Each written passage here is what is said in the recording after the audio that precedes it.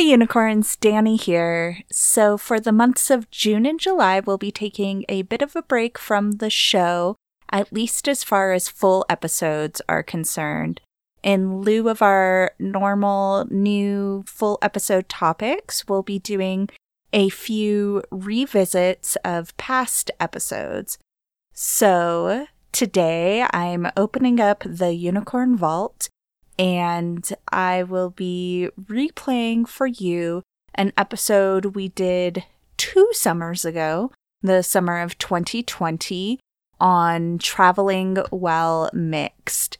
So we talk a little bit about the privilege that is travel, and also about our own experiences with travel, why we enjoy it, what are some huge difficulties, the issues facing families that are different shades, different skin tones, and some speculation about how COVID-19 had impacted travel then. Now, since we've recorded that, I think we have a better picture of how travel has been impacted or not by COVID-19. Both D'Amica and I have actually been on airplanes since COVID-19, since the summer of 2020. So in some ways it could use a bit of an update, but I think a lot of what we cover, particularly the difficulties and the impacts that being a woman of color has on traveling, I think all of that is still super relevant. On a side note, we would love to hear about what sort of travel shenanigans and adventures you're up to this summer. So feel free to hit us up via social media or email biracialunicorns@gmail.com and let us know what you're up to. We'd love to hear it. And we will be back next week with a brand new minisode. We will continue to do new minisodes this month and next month, so keep an eye out for those every other week. All right, enough chattering before the show. I'm going to go ahead and turn it over to D'Amica and Danny of 2 summers ago.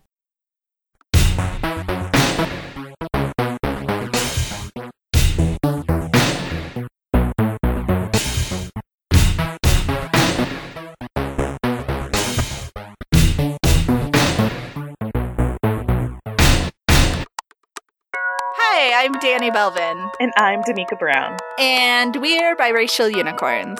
And we'd much rather be day drinking in an airport right now. It's true. It's so expensive and good. Oh, man. The airport is like the most lawless place. I love it. It's so terrible. Especially now, like, with the COVID mentality, I'm like, I think about all these, like, airport floors I rolled around on. It's like laying and stretching and sleeping.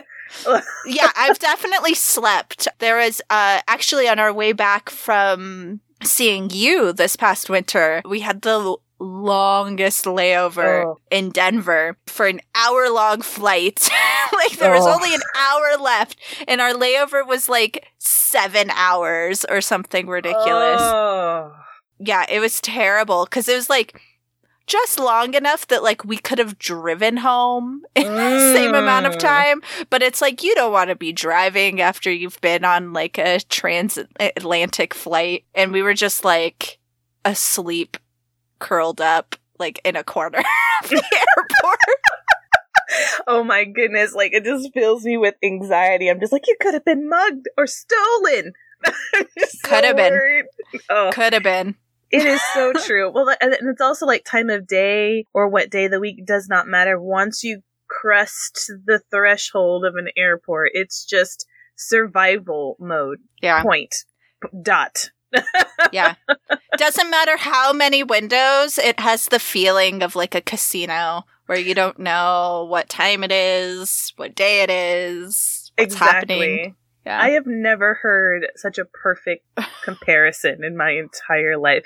Because it has the same, like, thrill and sadness all at the same time. It has that perfect combination of, oh, people have been here for a long time. And also the thrill of, like, oh, it's bright and shiny and big. Oh, gosh, that is that is perfect. I can't. Yeah. I have no words for that. The thrill and the sadness, you're right on. And that's what I kind of love about airports. And maybe I'm like an energy vampire or something, but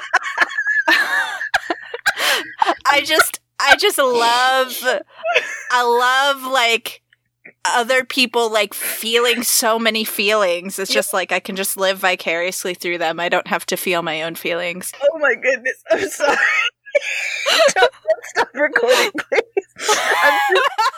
I'm just trying to think of what the garlic equivalent would be for an emotional vampire. I just want to see Danny lingering by like the arrival flights, but like with a full-on Dracula cloak. Yeah, exactly. Just been like on a family that hasn't seen each other in 15 years. Feel feel. Exactly. I'm legitimately crying. Okay. I love it. Then I like just turn into red mist and float away. Or the departures just been like, you may never see each other again. You know, you will not last through college. Blah. And like, just like, oof. Oh, sorry guys. It's active imagination. You guys had to have been there. If you didn't enjoy that as much as I did, I can't help you. I can't help you. I have to wipe away my tears because we have to. The reason why we talk about airports, which almost seems cruel at this time, is because it's, at least by the time this comes out, it's going to be the last days of summer.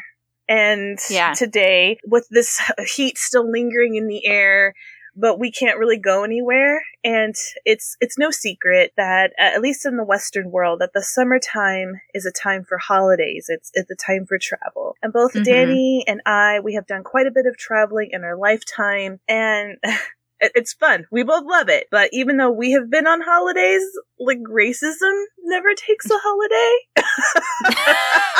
So, it doesn't. It's true. It's true, but it's sad. It doesn't. It needs a break. So in this episode, we want to talk about traveling, and traveling specifically as women of color. So just because we can't go nowhere doesn't mean we're not going to go there. I didn't even write that. Yeah. Yeah. I need to get out the house.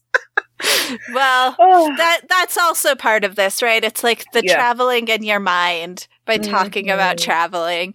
Exactly. And perhaps it is 5 months of being stuck in my house that is making me think about travel. Yeah, but I think that we have a lot to talk about as far as travel, but I think before we talk about anything, we have to acknowledge the privilege that travel is. And it is, I think in part, you and I, we talk about being from Albuquerque, but neither of us spent our whole childhood in Albuquerque, and neither of us were born in Albuquerque. And you were, as you've said, like, you were a military kid, and so you traveled and lived a lot of places. And I probably did not live as many places as you, but, you know, I moved, you know, a dozen times, lived in 3 states, lived in 4 cities as a kid. And I think being exposed to that as a child made, at least for me, made like travel seem like a more accessible thing, even if I didn't have the money to do it. Like, I just like, it seemed possible in a way, perhaps, that it isn't for someone who has lived in the same place their whole life.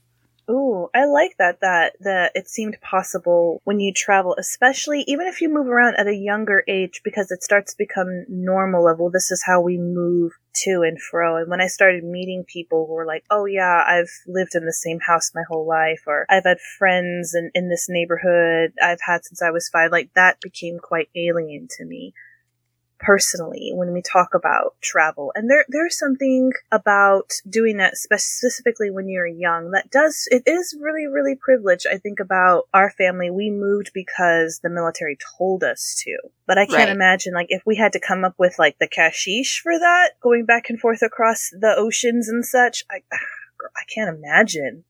I can't, with a family. Girl. Yeah. We're a family of 5 and trying to fly us to and fro. I just can't, I can't process that.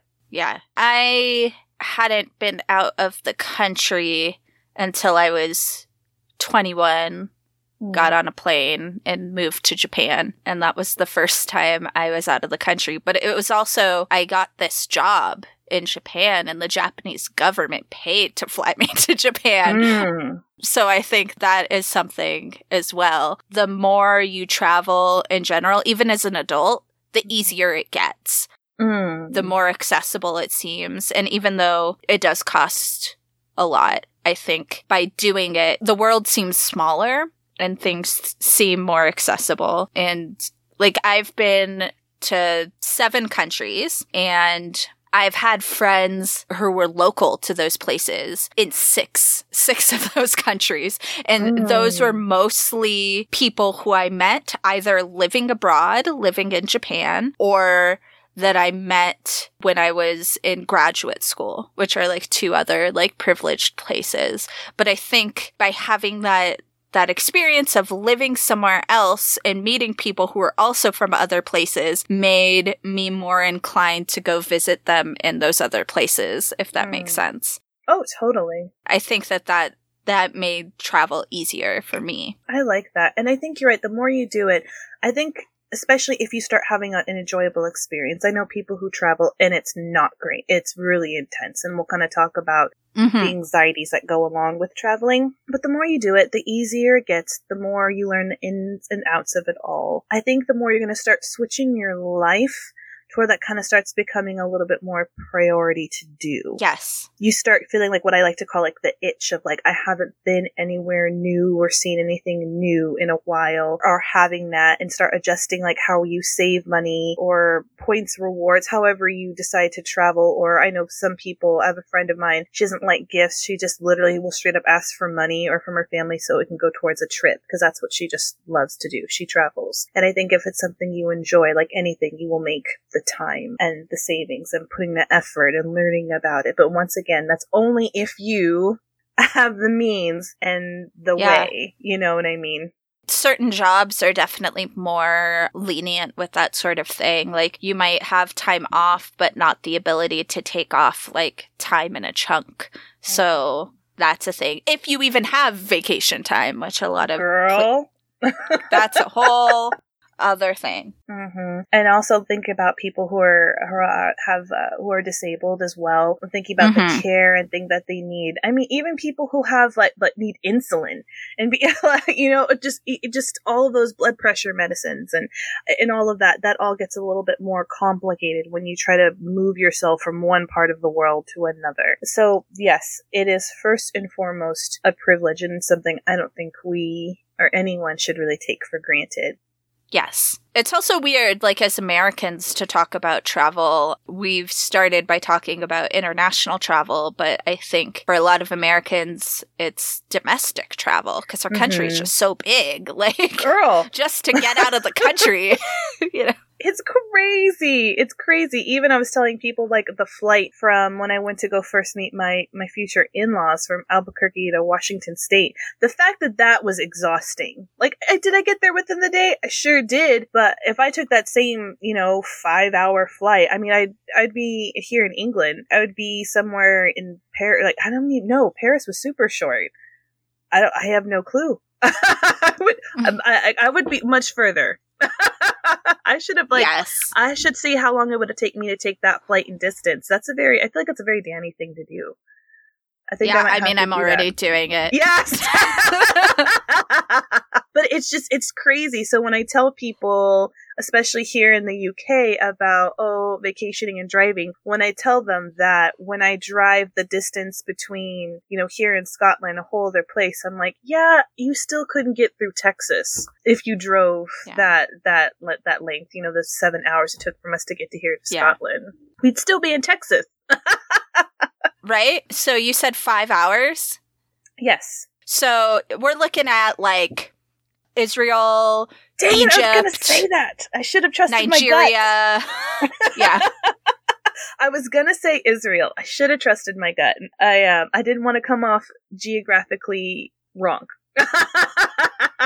But that's intense. That's absolutely intense, isn't it? But in America, you're still on one half of the country, and it's just we're spread out, y'all. So you're right. We do have to consider that a lot of flights are domestic. And once again, even in our own privilege, traveling overseas is a privilege. And I mean, some people save up their entire life to go over once for a holiday, you know? Yeah. Yeah.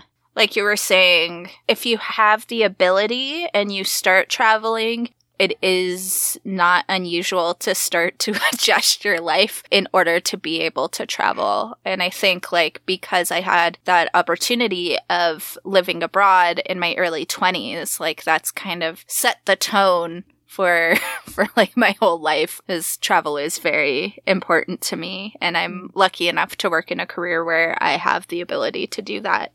So with this travel, which I think one day we should just ask you about your travels in general, but I want to ask specifically, what like is it you haven't gone like as many cool, interesting places, Damika?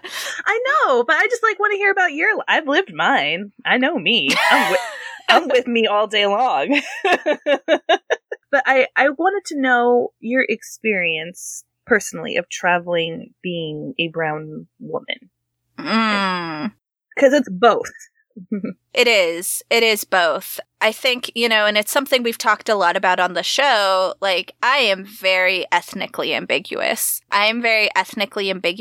So for me, that's both an advantage and a disadvantage while traveling. And it depends where I'm going, I suppose. And I've traveled a lot to Asia, and because I look vaguely Asian, I can pull off being local in a sense, which is once again an advantage and disadvantage. Particularly like when I went to China, I don't speak Chinese. And so that was very difficult to explain, no, I'm not Chinese over and over again. So that's been one experience. But I've oftentimes traveled with my husband, and I guess that's a whole other discussion because he is, tall, blonde, white guy. So then all of a sudden it's very apparent that I'm not local if I'm with him.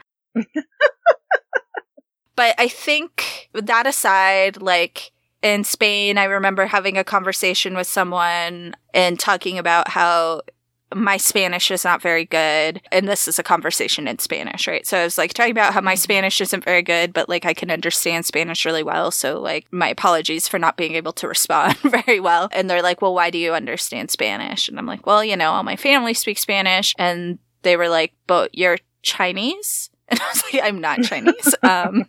So that's like another weird thing. But I think ultimately, like, the hardest part about being brown traveling is airports in the US. We're typically kind of randomly selected. Yeah. Yeah, what's your experience been like? So mostly traveling, like I said, with my family, and both young and as a grown woman, of being of a mixed family where I have a very dark-skinned father and a very white mom in the 80s and the 90s. Just the stairs alone in a place to where an airport with children is a very dangerous and stressful place. So I do remember just always having to scramble, especially overseas, of just trying to make sure you have the proper documentation, having everybody all together. There's just this heightened sense of worrying about your safety. And then you have people who are commenting about, oh, your kids are so well behaved, or considering, and things that you would not give a compliment to a white woman if she had white children. And so it's just things like that, like starting those microaggressions really young. And we got a lot of that, but I noticed a lot when we traveled domestically. And we drove a lot within the country when we would move or try to see family before we would have to be somewhere for long distances. And even travel, which we'll talk about a little bit later, driving across America as a mixed family is also an experience that is challenging. It's at times really scary. And even from a young age, it really kind of made me feel like what I am a part of my family is different, and what I am is different. And sometimes my presence just makes people uncomfortable. Just by us showing up in different places or different rest stops makes people very uncomfortable. And now, traveling internationally once again with my family, I had the joy of traveling with just my daughter and I, which was, it's always stressful. I think my daughter was still potty training, which I don't recommend that in case everyone, if you can at all help it. Like, I don't know what's wrong with me. That sounds incredibly stressful. It was I'm not going to lie. It's like I wanted to put some extra stress on myself, but my daughter is very fair-skinned, and when we were traveling back and forth and trying to get into the country, I had to make sure I had pictures of progression with my daughter to show that she was indeed my daughter. Now, they tried to say that you should do this across the board with children, and I understand there is people selling children, there's the sex trafficking laws. I get that. Isn't there a whole thing, too, if, like, you're traveling without both parents, like, you need some sort of documentation from the other parent? I had to have basically, it's called my set of orders to prove that I was married to the person that was her father. Mm. And so I had that, and being able to have that, and of course on top of my documentation showing of, like, even though I have a traveler's passport, so it shouldn't really matter what I'm doing back and forth in the country, I still have to have proof of orders that I'm actually residing in England because the government told me to. But the thing is, if you're standing in long lines to check in and out of customs, you people watch, and just noticing who gets checked is very eye-opening. And if you don't believe me, watch next time. And watching people after people of other people traveling with kids alone and things of that nature who don't get checked. And I have to show them every 12 different pieces of documentation for me to get in and out of the country with me and my daughter, to prove she's my daughter, to prove I'm married to who I say I'm married to. It just adds on that little extra layer of stress in my life. I expect it. I'm not afraid of random selection because I don't believe in the randomness of it whatsoever. And when you know what's coming, it does help, but it's just an extra layer that makes you very tired at the end of your travels. Yeah. I have a whole problem with authority. So that's like another layer of stress. And then my husband is pretty careless with, sorry, Ian, but he's... You're killing me today. I know. He's pretty careless with what he puts in his carry-ons. Oh. And almost always has, like, a liquid or like, something he shouldn't. Something pretty, like, not dangerous, like a bottle of something. Mm-hmm. And so then he has to have his bag searched, and then I'm just, like, a nervous wreck because, like... Oh, my goodness. And then I think that makes you look more suspicious, right? But, like, I'm like, I have a problem with authority, and I am very uncomfortable right now. Mm-hmm. Girl, so when we came back from Amsterdam, that's how I felt. Like, I know I wasn't smuggling weed. I knew that. But the fact I was nervous about what our family dynamic, like, they're not going to believe this tall drink of blonde water is married to me. Like, they're just going to feel like it's a setup. And just like that look and that discomfort the whole time. I'm like, don't look anybody in the eye. Just keep it down. We got to get back into the country, and it's just everything is already oppressive when you're like waiting to get your passport checked in, which if you've never been on the other side trying to get back into your home country, you should experience that. I don't know. I feel like there's a layer of compassion for other people who travel back and forth. You need to feel like a foreigner in your life.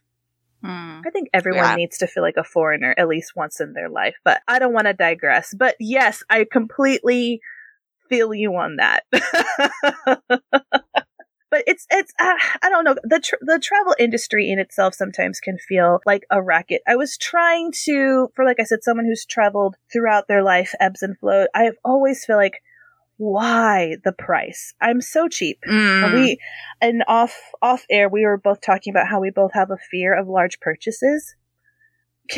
How do you purchase airline tickets, Danny, without... Like, do you just have it in your basket, your proverbial basket, for like forever, and just like sit there and talk about how many hours you had to work in order to like pay for that ticket? Or like it's such an investment that, or it's just such a drop of money to me when I see that. And I'm wondering, so I went back and I did a little bit of number crunching and talking about, surely it's just double the increase. So I went to the International Air Transit Association and looked at what their statistics were. And basically, across the board, they're saying that flights, for the most part, have not increased that much when you talk about inflation, but it's the extra charges that have changed. back when I was a kid and like we would occasionally fly out to New Mexico to visit my extended family, it was just such a more pleasant experience, I feel like. And yes, part of it was like that I was a kid and I didn't have to do anything. But I think part of it too is like you got your drinks and you got your snacks and you got like, you know, everyone could check 2 bags. Like it was all included. And now it's like every single little thing costs extra. Oh my goodness. We even just like, I was looking up some of the average flights from like Atlanta, from LaGuardia, things of that nature, costing, you know, they're talking about, in the golden age of flying, costing anywhere, sometimes $41, $78, you know, like round trip ticket, domestic, and things of, and I'm blown. But then when you talk about the world's inflation and average cost, still talking about being in like the high 300s to higher $400 range within that. I think that the latest one they have one was in 2015, another was in 2017. But just talking about that, I'm like, okay, flight price is not necessarily changing, but it is those little nickel and diamond extras, especially I think if you go with like one of their lower cost airlines whatsoever, that they will definitely catch you on that. There was Ryanair, which is like I guess the EasyJet equivalent there. They do not print boarding passes anymore. So if you don't have a smartphone that will have the code for it, which you need to make sure that you have that ready because there's not internet everywhere, they will charge you to print up a boarding pass. Yeah, I think a lot of the airlines kind of do something like that or similar.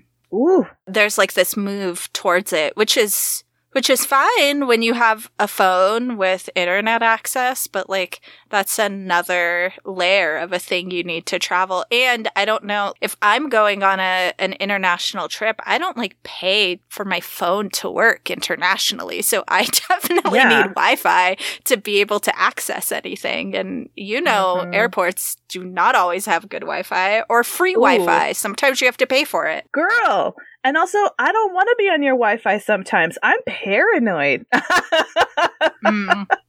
They want like your email address, your blood type. They want you to sign up for a newsletter just to use their Wi-Fi. I'm like, no, I'm sorry. This is not 2005. I will not pay you for your Wi-Fi use. It's ridiculous. But that's what you need. And I think it's like that. It's that nickel and diming. And of course, we all know the actual being in the plane itself of how they've just shrank the amount of room that you actually have. Like, I feel so bad for taller people, and I feel bad for myself for the thickness of my thighs and the smallness of that seat. Yeah, I'm a fairly small person, and I'm also a fairly, like, bendy, compact person. Like, just curl up into a ball on a seat and be fine. But my husband is 6'2", so he has a much harder time on these flights, you know? Poor guy. Poor guy. But that's how I feel. My husband's not nearly as tall, but even him, his legs are very, very long. And it's just impossible. So you pay all this ridiculous amount of money. It takes a lot of anxiety, a lot of stress to get there. Where are you going to put your car? Pick you up, drop you off, making sure you're there ahead of time. And of course, we are living in the post 9/11 world, and we're not to even open that up, girl. We are old enough to remember when you could just go to the airport and walk up to the gate, like, to meet somebody. And now you think about that, and that's insanity. Like, like you had to go through a metal detector, but like, it was just a metal detector, and it was literally like, just take your keys out of your pocket, put it in this basket. Just take your keys out your pocket. That is all. They didn't have to like X-ray your essence in order to make sure you weren't keeping secrets. I'm sure this happens to you, but every single time I go through those machines, they pat down my hair afterwards every single time. Every single time. Who is smuggling things? Is it messed up that I low-key just want to meet who is smuggling stuff in their hair? I just want to meet you, because it's like, I'm kind of mad at you for making my life hard, but I'm also super duper impressed. Like, I had my hair wrapped up, girl. It's travel. I don't want to hear, it was super cute, wrapped up, adorable, got myself a little top knot on top, and they asked me to take it down. I'm like, do you know what work it was to put it up? But once again, that's just like kind of singling out people who look a little bit different, who have different hairstyles. I mean, and Danny has luxurious long hair, and I kind of low-key think they just wanted to cop a feel. But girl, we've talked about touching hair and that not being okay. Yes, this is their way of being able to do it. But once again, it's like I said, it's that added stress. And for me, I always get like I go through and I get an additional pat down a lot. I'm like, no, it's not. The junk in the trunk is real. It all belongs to me. There is no smuggling of sorts. And so there's just like, if you are a person who's not a fan of being touched, you have to kind of put that to the side, don't you? Right. You just have to go to your happy place as you go through TSA.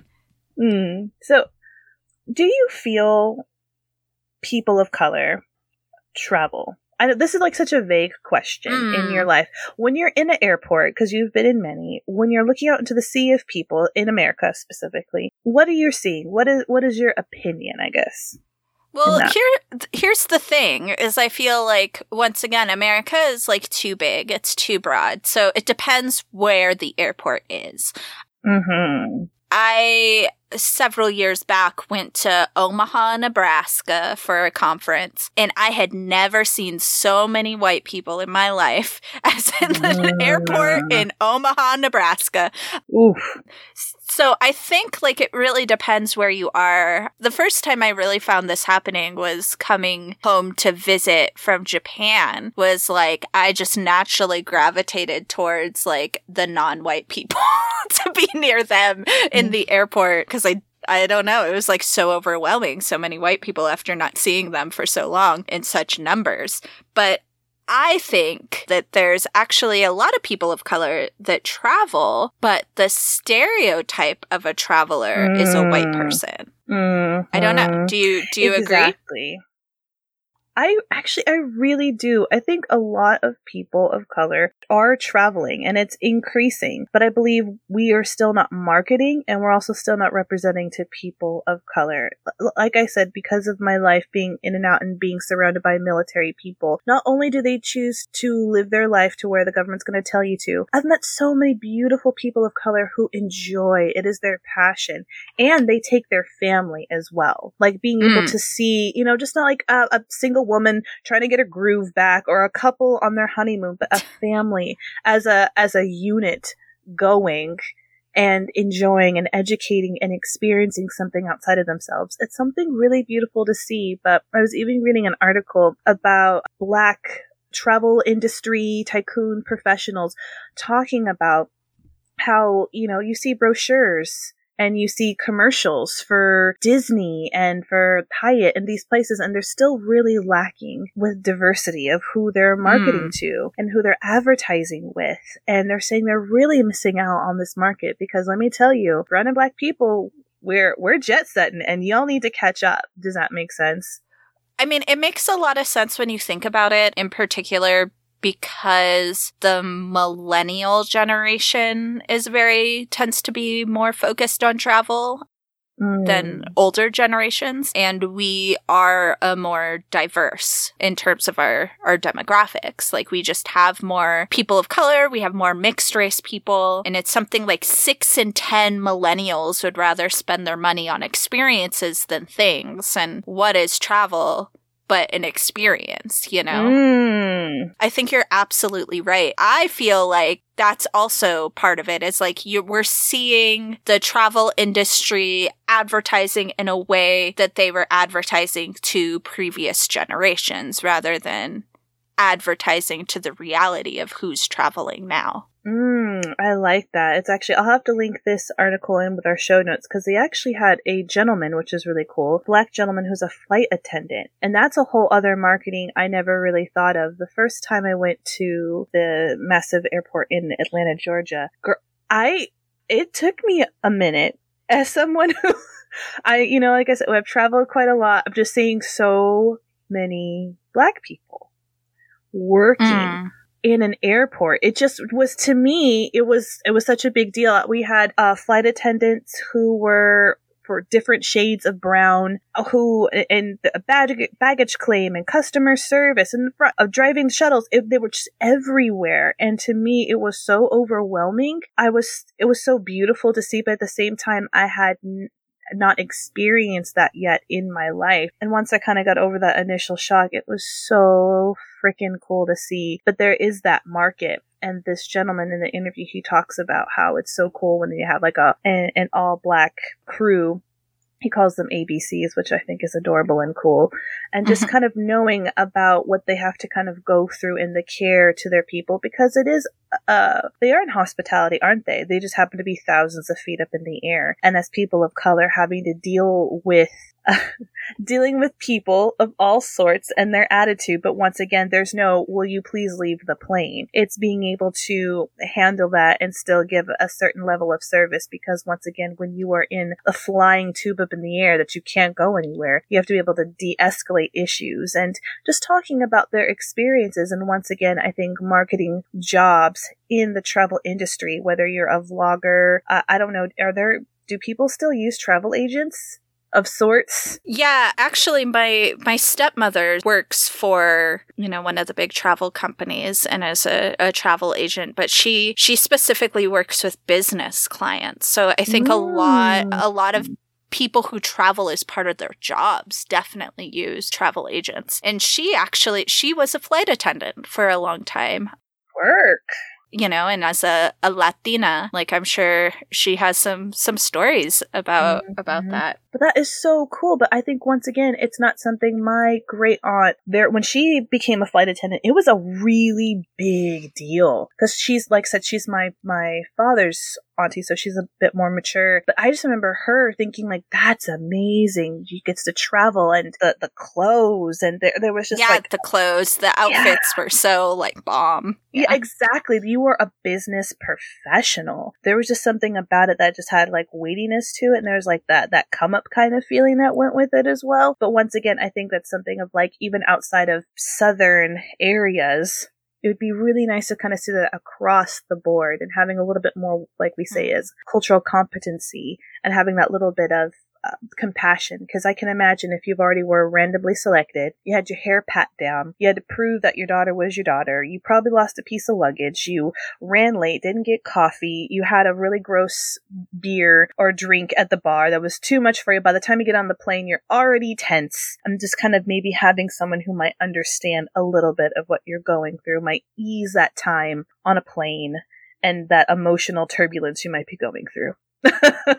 Yeah, that's an excellent point, and something I hadn't really thought of. And I do know a few flight attendants now that are, close in age to us. And now that I'm thinking about it, it's all people of color that I know that are flight attendants. So that's kind of cool. I'm for it. I think it's a job that's not just hospitality, but you're also, you're a counselor, you're a negotiator, you're a peacekeeper. You have a lot of responsibility of maintaining the well-being of people within that environment. And I think it should be something that's like, yeah, you can do that, because travel is for people of color. Yeah. I always have these feelings about any service industry workers, and I think it's just amplified now in times of COVID. And it might be in part because both of my parents work service industry jobs. So it's something I've been like very aware of and thought about for a long time. But like, I have so little patience for people who are disrespectful to people who are just doing their jobs. Like, I cannot handle it. And I always like go out of my way to be very polite and very nice to those people. And even in a situation where I'm like tired or frustrated, like, I am never rude, or I try my best to never be rude, I guess. It's not up to me to say if I'm rude or not. But, like, I have such little patience. And like, to think about like any sort of service industry job where you're having to deal with like irate people, but then put it in a tube in the sky. Like, woo, these people. I'm like, the back of my neck already got like a little hunch, especially. I did, because that same thing, my mom, food industry, to this day, she is still, and kind of the same thing of like having that respect and just realizing the amount of effort and work and how they're not getting paid enough to deal with your garbage and whatever you're going through. Let's just both be human to one another to get through this. But what we're asking people across the board in so many jobs to do in this COVID world is above and beyond everyone's pay grade. But I can only imagine during the travel as well, and what that looks like, and the extra steps. I'm about to do a huge amount of traveling, and I know things keep changing, so that's why I didn't feel like I could speak on it now. But I guarantee in a few weeks of getting a little bit closer and seeing what that's going to look like, my hearts are just out to those within that specific industry of just trying to make it as safe as possible, and people just fighting everything tooth and nail. I mean, I remember we talked about having to take our shoes off at the airport. People were mad. People were so mad about taking their shoes off. And so I can't even imagine what it's like right now. I guess the flip side of that we should talk a little bit about is because of COVID-19.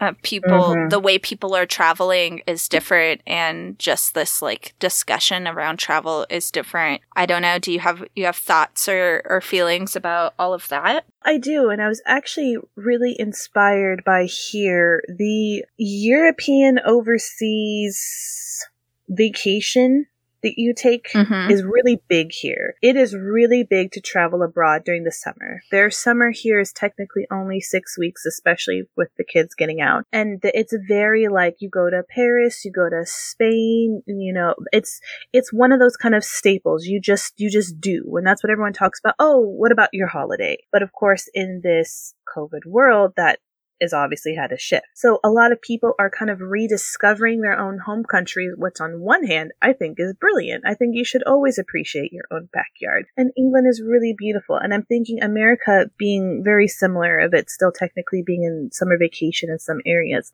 But with that, there are different anxieties as well. I think when you talk about driving, camping, Airbnbs, things of that nature, one, they do tend to fill up very fast, camping spaces, things of that. So there's a lot of tension there. And I think being on the road, I have mentioned beforehand, if you're used to your neck of the woods and the safety and knowing the people and the climate and the temperature per se, and if you kind of drive out and you're not really used to that and kind of explore America a little bit, there is that danger of not being on your home turf.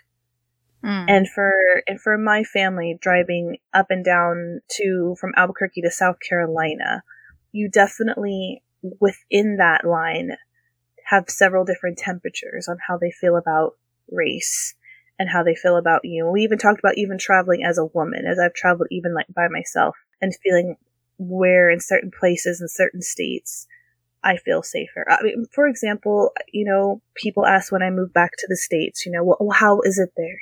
How is racism? Is it bad? I'm like, I can't say if I move to a certain state, it's going to be better or worse. Each state is going to have places where it's going to be safer for me to be than others. Do you know what I mean? And I think traveling while being a brown mixed woman, you have to think about, is it going to be worth it? Do we have to make sure that we stock up and eat here because we don't want to stop, in the next couple 100 miles because it just might not be safe for us? And I think that's something we have to think about. But that's also not new. Like, I think a lot of the discourse around it is like, it's this new thing, but that's not new. That's the reality for a long, long time, as long as, this country has been a country. Exactly. It's funny, they had that movie that came out, The Green Book. Did you see that movie? No, yes.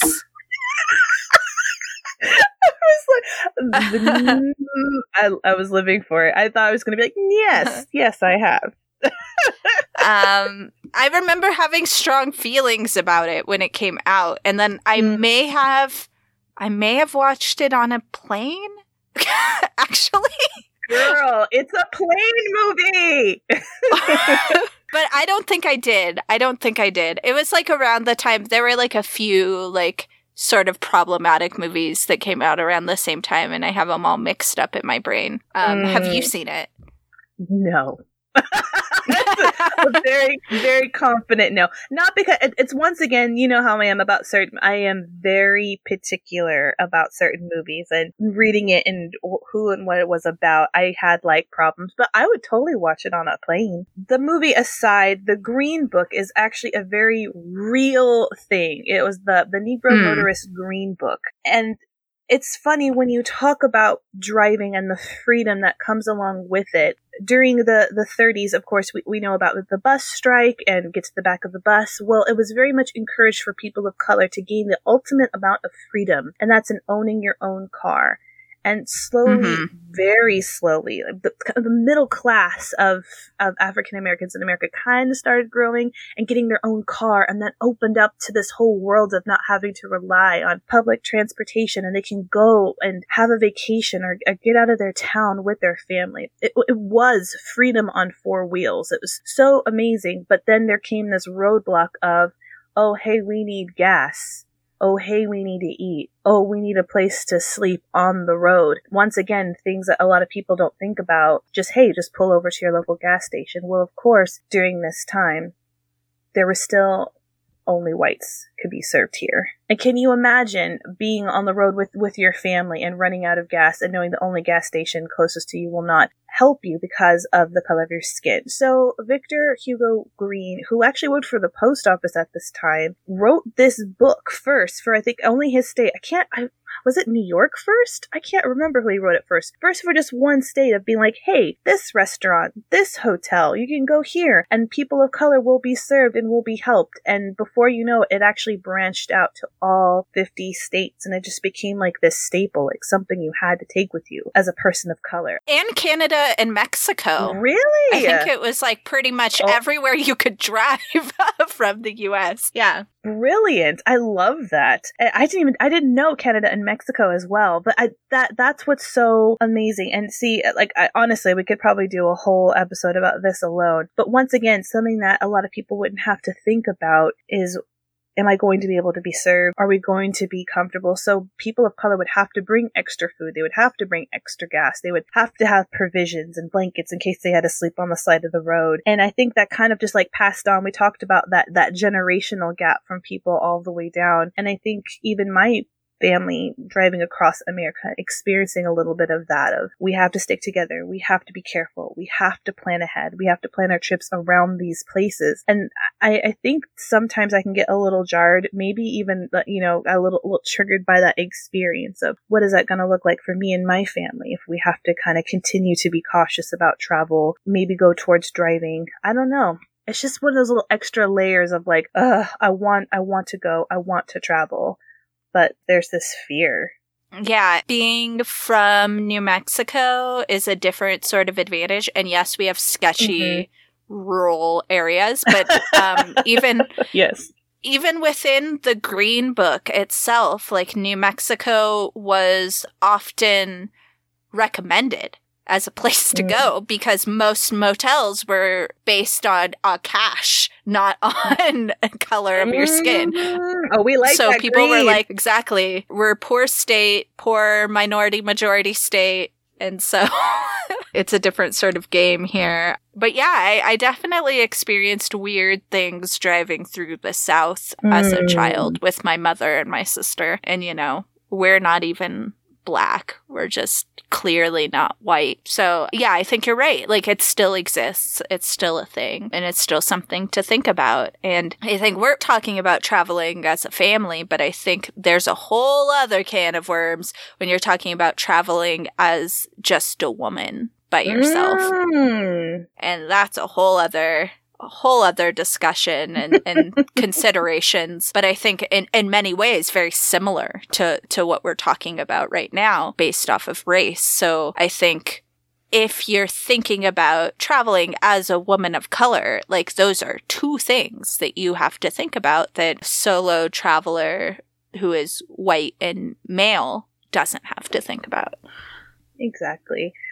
But all that to say, we don't want to discourage, especially like women of color who want to travel on their own, not to, because I think it's so important for women, for BIPOC people to travel. I mean, everyone, across the board, everyone should. But I think there's a layer of experience that you can only get when traveling. Like you said, Danny talked about her experiences meeting all these people from around the world and meeting people in these different places, inspiring her to go to other places. And when you do that, the world does become a bit smaller. And I think because your empathy increases and feeling outside of yourself. And like I said before, that feeling of being a foreigner, I think lacks on some people who've never gone outside of their comfort zone, their area. When you have felt a little uncomfortable with the language, when you have felt very unsure of where to go to get your basics, you know, your eat, your fuel, your whatever you need, there's a certain kind of compassion you have for other people who don't look like you, who might come to your home country, who are just trying to figure it out, because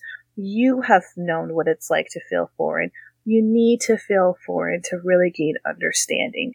And sometimes people have never had that, and it shows. Yeah, and sometimes people are still not having that when they're in a foreign country, and it shows. Yes, easy to point out the Americans, always, giving the rest of us a bad name there in foreign countries. Yes, unfortunately. I don't want it to be true. But girl, Spain, I found them. France, I found them. Scotland, they are not hard. They don't hide. Y'all are not bashful. We're not bashful here. I won't exclude myself. We make ourselves known wherever we are. It's terrible. Yeah. But I don't know. Unicorns, when you're traveling, like, be safe, be cautious, have a plan, because that's what the world has offered us. But don't let it keep you, and don't let it hold you back.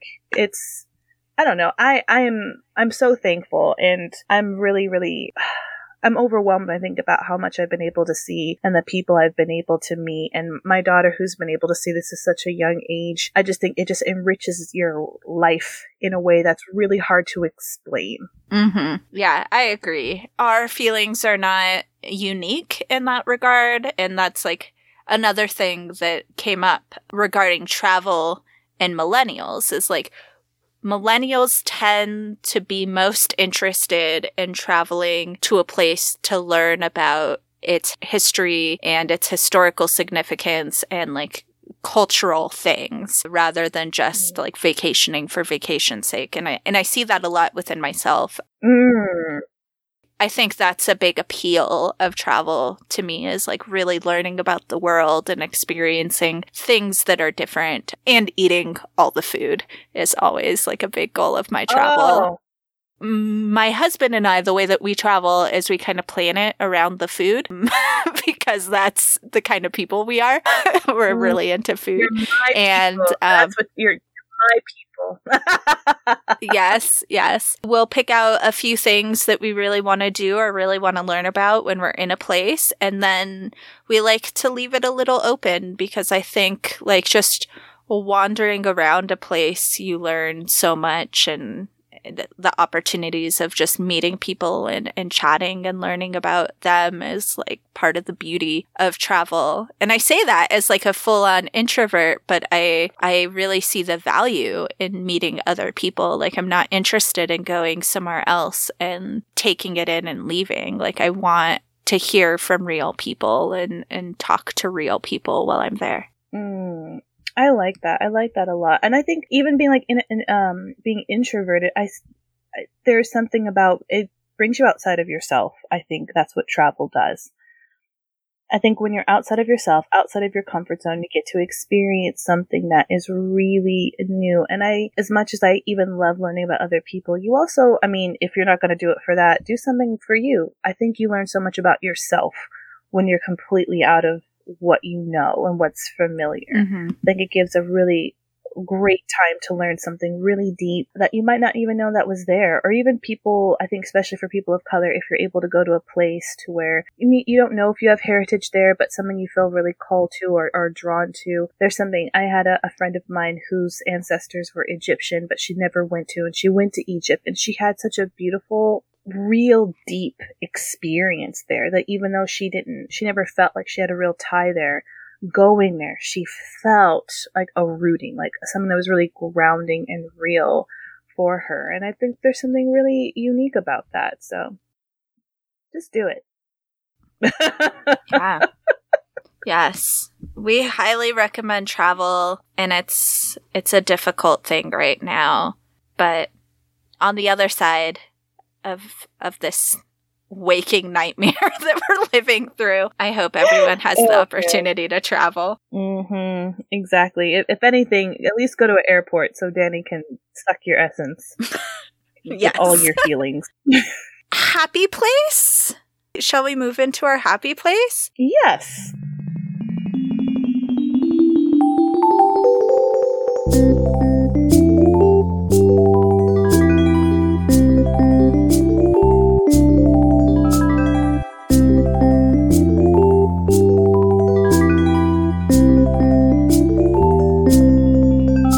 Today we're doing something a little different with our happy place. We're talking about our dream vacations.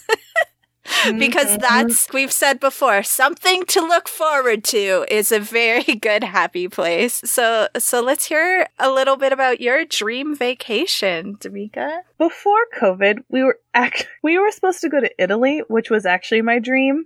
Like, I wanted to go to a little tiny village that no one knew about and just eat whatever I get at the market. I wanted to go and taste olives straight from the vine. I just thought that really, I didn't want to go to any of the big sightseeing. I wanted to literally go to like a small little rural village and just live the life and take some cooking classes, or do you know what I mean? And just do that because I love cooking, and I think there's such a beautiful, rich history. A couple of the authors I really enjoy wrote about beautiful books and cooking there. But with that, I'm still salty. It still hurts. I'm mad at you, Rona. Yeah, Since girl, then, that's okay. That's okay. You're totally entitled to that grief. Yes. My dream was so close and so far, but what's a dream deferred, right? But what I will say is that I told my husband I need to have another kind of like fantasy dream one that is so big that I can kind of be like, okay, well, in retrospect, I really want to go to Switzerland, like, because it's so untouched. It's so clean and mountainous, and it just seems unreal. Whenever I see pictures of it, and I've known a couple of people who've been back and forth to Switzerland, I'm like, it doesn't seem real. I love going to places that look so untouched and changed by humanity, where you can just go and kind of feel small in it all. I don't know. I'm a big, big fan of that. And it's something so different than any of the places I have been to. So yeah, I know it sounds weird. And of course, like the food there, I'm not huge on sweets, but I will be. So yes. If not Italy, Switzerland. What about you? So I have a very big dream vacation that my husband and I have been talking about for years. And when COVID started, and I was so sad because we've gone on these vacations the last couple of years over like Christmas, New Year's time, because as a farmer, that's really the only time he can travel. And as a teacher, that's the overlap that we have is around the holidays. And I was just so sad and was like, it's going to be so long before we can go anywhere. When's the next time I could go to Japan? I just had a very like entitled meltdown about it. But my husband pointed out, like, I've had this dream vacation for a long time, and he's like, maybe we should really start like thinking about this and planning this for like a few years out, which I thought was cool. So my dream vacation is, so we love trains. Traveling by train is my preferred method of travel. because so good. Yeah, cars and buses make me I get very car sick. And so airplanes are generally okay, but like when we hit turbulence, I've thrown up on several planes. So I have a very sensitive stomach for those sorts of things. And I've never had an experience like that on a train. So train travel, my favorite way. So my dream trip is to ride the Trans-Siberian Railway. And that's like my dream. And perhaps actually not even the Trans-Siberian, but instead like the Trans-Mongolian or the Trans-Manchurian Railway. Like starting in Moscow and going all the way to Beijing, perhaps like going Beijing to Japan and then coming home. So that's like my dream. That's my dream vacation, like over 9,000 kilometers on a train with stops along the way. I do not know any Russian or much about Russia, but I think it would be really cool and really exciting to do. That sounds so stinking cool. You had me at train, so that's all you really, really need from me. You had me at train. That is so stinking cool. And there's something like, because in a car, someone has to drive, right? And they have to pay attention. Yeah. And like you said, with the plane, there's turbulence, but on a train, like you still get to have like interesting conversation and like that intimacy of being together while looking at like big ass windows and just seeing the world and the layout of the your surroundings change. Oh, that's so cool. Dang, that's super cool. Yeah. I really hope that happens for you. Thank you. It's a full week if you go just straight, right? So it's quite long, but the idea is you take some like stops along the way. Obviously never done a train trip that long, but like I've done overnight trains in China. I wish I remember how long it was, but it was like incredibly long. In Japan, my husband and I took the slow trains from where I was living, which was at the countryside, all the way to Hiroshima. And it took like, I want to say like 8 or 9 hours, maybe longer. So I've done some lengthy train travel. And like you said, it's just so nice, like so relaxed, good opportunity to talk with people. And I am so content to just like drink tea and stare out a window of a train, listening to music. Like that is just like the pinnacle of relaxation for me. So someday, I hope. Oh, that sounds so nice. Well, in our mind, like when COVID hit, we knew we were going to be able to travel for a while. My daughter and I would talk about the places we had been. I'm like, well, where are we going to go today? Like if we start getting a little, because I had to shelter in place for a while. So that would be like, where are we going to go today? She's like, oh, remember our trip to Barcelona? I was like, I do. And we would just like, let's go there in our minds, and having to do that a little bit just to kind of get over the just being in the house. But we'll get there eventually. I am trying to be very hopeful, but till then we have our minds and our wishes. Yes. Oh, unicorns, I hope that you share your dream vacations with us too, so that we can live vicariously through you as well. Ooh, I'll even take pictures of past vacations. Is that weird? Yes. I'm into it. Yeah, if you want to share with us any of your travel stories, we'd love to hear them. If you post about them on Instagram, be sure to tag us so that we can see. I would love to have some vicarious living about travel through all of you. Yes, please. Yes. But I suppose we should wrap this up. If you need to send it to us directly, you can email us, biracialunicorns@gmail.com. If you're on Instagram or Facebook, we're both those places at Biracial Unicorns, so be sure to connect with us there. We're also on Twitter at Biracial Magic. Awesome. Please, if you love our logo, the art is super cute. We want to thank the amazing Deli Pop Art for doing that, so please follow her. Also, who made our intro and outro music is the very talented Joseph Scott. Please follow them both. And, since you're not traveling, you could write us a review. You could sit there and while you're even listening now, you could write us a lovely review. It would be really helpful for us, and we'd super appreciate it. Yes. All right. Well, we should get going, huh? Yeah. I mean, we have so many places to be. We better go. All right, y'all. Peace. Out.